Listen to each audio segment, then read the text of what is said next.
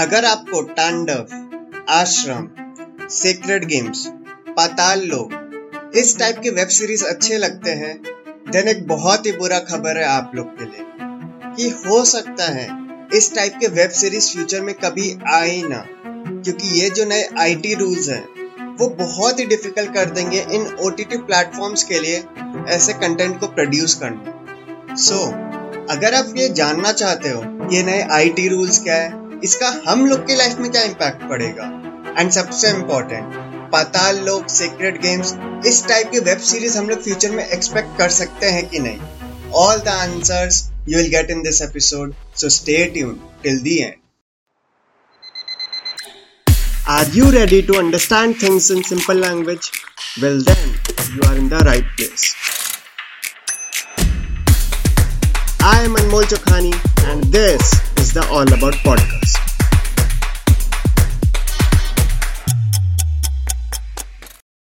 जो नया IT rule आया है उसका एग्जैक्ट नेम है information technology Guidelines for Intermediaries and Digital Media Ethics Code Rules 2021. Now, as the name suggests, it focuses more on the intermediaries. अब intermediaries क्या होता है? Let me explain to you with the help of an example. एक toothpaste manufacturing company है जो अपना product deliver करता है, मान लो आपके घर के पास जो किराने का दुकान है उसको। अब आपको कभी भी टूथपेस्ट का नीड होगा, then you can just go to that shop and buy it. अब यहाँ पर जो शॉपकीपर है वो ना ही कंज्यूमर है ना ही मैन्युफैक्चरर, वो बेसिकली टूथपेस्ट खरीदता है कंपनी से एंड आपको आके बेच देता है। तो वो यहाँ पर इस केस में एक इंटरमीडियरी की तरह काम कर रहा है, अ थर्ड पार्टी जो दो पार्टी के बीच के डील को एग्जीक्यूट करता है एंड उसके ही वजह से इन पार्टी के बीच में जो डील हुआ है वो एग्जीक्यूट हो पाता है। Similarly, in online platform, the intermediaries are, for example, Facebook, जिसके थ्रू आप अपने फ्रेंड से बात कर पाते हो। Now, if we talk legally, there are certain immunities given to these intermediaries.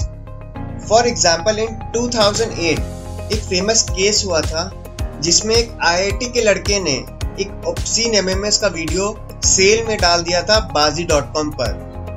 अब बाहर से देखने पर तो ये बहुत ही नॉर्मल वीडियो लग रहा था एंड उसमें कुछ भी ऑब्जेक्शनल नहीं था, लेकिन जब किसी ने ये पॉइंट आउट किया तो Bazi.com ने इस वीडियो को हटा दिया। लेकिन जो क्राइम ब्रांच है दिल्ली पुलिस का, उन्होंने जब इस मैटर को देखा तो एक चार्जशीट फाइल कर दिया उस IIT के लड़के पे along with the website owner. अब इसमें दिक्कत की बात ये है कि जो वेबसाइट का ओनर है उसका इसमें कोई भी गलती नहीं था। बाहर से देखने में वो वीडियो बिल्कुल भी ऑब्जेक्शनल नहीं था एंड जब वो लोग को पता चला तो उन्होंने तुरंत उस कंटेंट को हटा दिया, लेकिन स्टिल आज तक उनको उस केस में अक्यूज माना जाता है। सिमिलरली, मान लो कि आप जो टूथपेस्ट खरीदे हो उसमें कोई हार्मफुल केमिकल्स मिक्स्ड है जिसके बारे में उस शॉपकीपर को नहीं पता था, तो क्या उस शॉपकीपर को रिस्पॉन्सिबल मानना चाहिए या फिर उस टूथपेस्ट बनाने वाले कंपनी को रिस्पॉन्सिबल मानना चाहिए? लॉजिकली सोचा जाए तो इसका आंसर बहुत ही सिंपल है एंड कोर्ट्स ने भी उस MMS केस में यही कहा कि Bazi.com के ओनर का इसमें कोई भी गलती नहीं है एंड बहुत ही अनफेयर होगा उसको अरेस्ट करना। तो इसी रीजन से इंटरमीडियरीज को कुछ इम्यूनिटीज मिलता है कि ये उस प्लेटफॉर्म की गलती नहीं है कि उस प्लेटफॉर्म को यूज करने वाले यूजर उसमें कुछ ऑब्जेक्शनल कंटेंट डालते हैं, वहां पर उस यूजर की गलती है। लेकिन अब इस नए आईटी रूल्स के अकॉर्डिंग ये जो इंटरमीडियरीज का इम्यूनिटी है वो काफी हद तक कम कर दिया जाएगा। तो एग्जैक्टली क्या है ये रूल्स, आइए इनके मेन प्रोविजंस को देखते हैं। इंडियन गवर्नमेंट ने ऑफिशियल गैजेट के थ्रू इसे रिलीज किया है एंड इसको 3 पार्ट्स में डिवाइड किया गया। फर्स्ट पार्ट में डेफिनेशंस एंड टर्म्स लिखा है इन इंटरमीडियरी रूल्स का। सेकंड पार्ट में इन्होंने सोशल मीडिया प्लेटफॉर्म जैसे कि WhatsApp, Facebook, Telegram, Twitter etcetera इसमें फोकस किया है। एंड थर्ड पार्ट में इन्होंने OTT प्लेटफॉर्म्स मतलब कि over the top platforms and digital news पर फोकस किया है। सोशल मीडिया प्लेटफॉर्म से स्टार्ट करें तो गवर्नमेंट ने इन सोशल मीडिया प्लेटफॉर्म्स को 3 मंथ्स का टाइम दिया है कि ये एक चीफ कंप्लायंस ऑफिसर, एक नोडल कॉन्टैक्ट पर्सन और एक रेसिडेंट ग्रीवेंस ऑफिसर को अपॉइंट करे।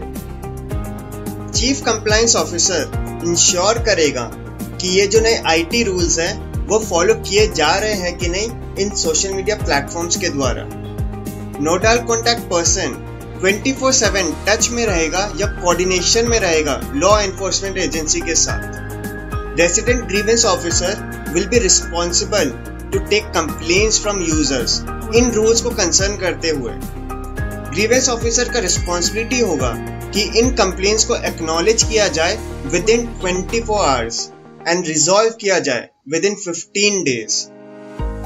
कुछ एक्सपर्ट्स का मानना है कि इस रिक्वायरमेंट्स के कारण टैक्स लायबिलिटी इंक्रीज हो जाएगा, जिसके कारण कई छोटे इनोवेटिव प्लेटफॉर्म्स डिस्करेज होंगे टू कंटिन्यू इन इंडिया। इन नए रूल्स के अकॉर्डिंग इन इंटरमीडियरीज को हर साल एटलीस्ट एक बार तो अपने यूजर्स को रिमाइंडर भेजना पड़ेगा कि अगर आप कुछ भी इलीगल करते हो तो ये आपका अकाउंट डिलीट कर सकते हैं। साथ ही साथ इन इंटरमीडियरीज को एक मंथली कंप्लायंस रिपोर्ट पब्लिश करना पड़ेगा, जिसमें डिटेल्स लिखी होगी कि हर मंथ कितना कंप्लेंट्स इन्होंने रिसीव किया, कितने पे इन्होंने एक्शन लिया एंड क्या कंटेंट था जिसपे इन्होंने एक्शन लिया। डेटा रिटेंशन पीरियड डबल कर दिया गया है to 6 months for investigative purpose. मतलब कि अगर आप सोशल मीडिया प्लेटफॉर्म्स पे अपना अकाउंट बनाते हो एंड उसको डिलीट कर देते हो, फिर भी 6 महीना तक सोशल मीडिया प्लेटफॉर्म्स के पास आपका डेटा स्टोर रहेगा, क्योंकि ये नए रूल्स वो लोग अलाउ करते हैं। But the most dangerous thing is that these social media platforms have to enable traceability of the originator of the information on their platform if required by a code of competent jurisdiction or competent authority। मतलब कि अगर government मांगे तो इन social media platforms को उस originator का information देना पड़ेगा।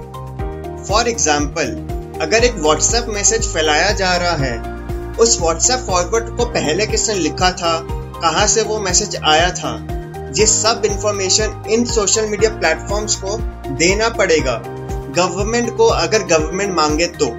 सेम विद फेसबुक पोस्ट या फिर कोई ट्विटर अकाउंट।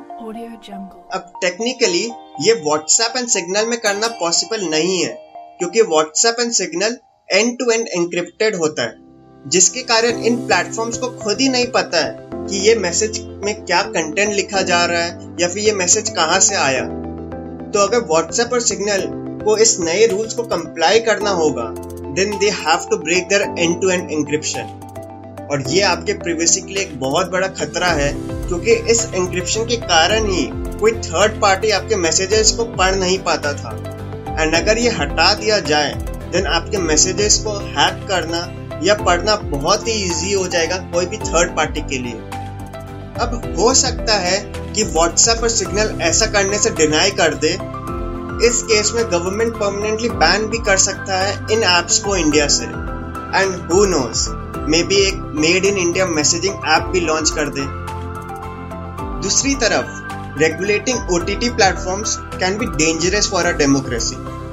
इन रूल्स में कुछ चीजें अच्छी हैं, जैसे कि इन प्लेटफॉर्म्स को सेल्फ क्लासिफाई करना होगा अपने कंटेंट को 5 एज कैटेगरीज में: यूनिवर्सल, 7+, 13+, 16+ एंड अडल्ट, ताकि जो कंटेंट देखने जा रहा है उसको पता रहेगा कि कौन सा कंटेंट सही है किस एज कैटेगरी के लिए।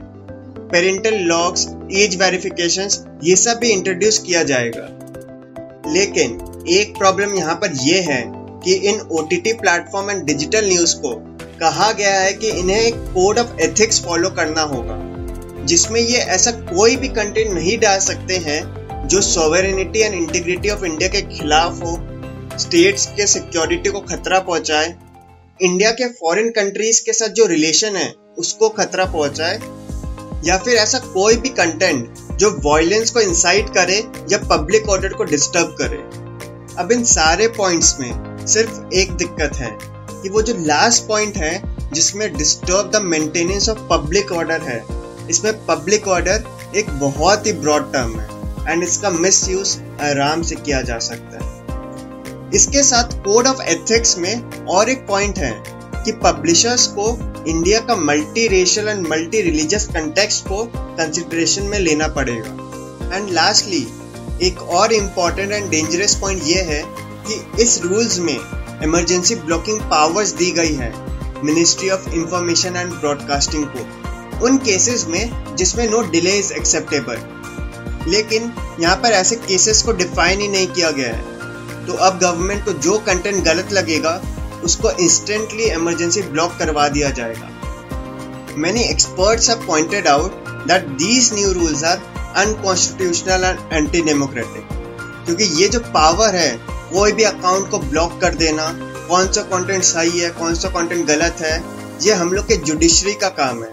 लेकिन इस नए रूल के कारण ये पावर गवर्नमेंट को मिल जाएगा।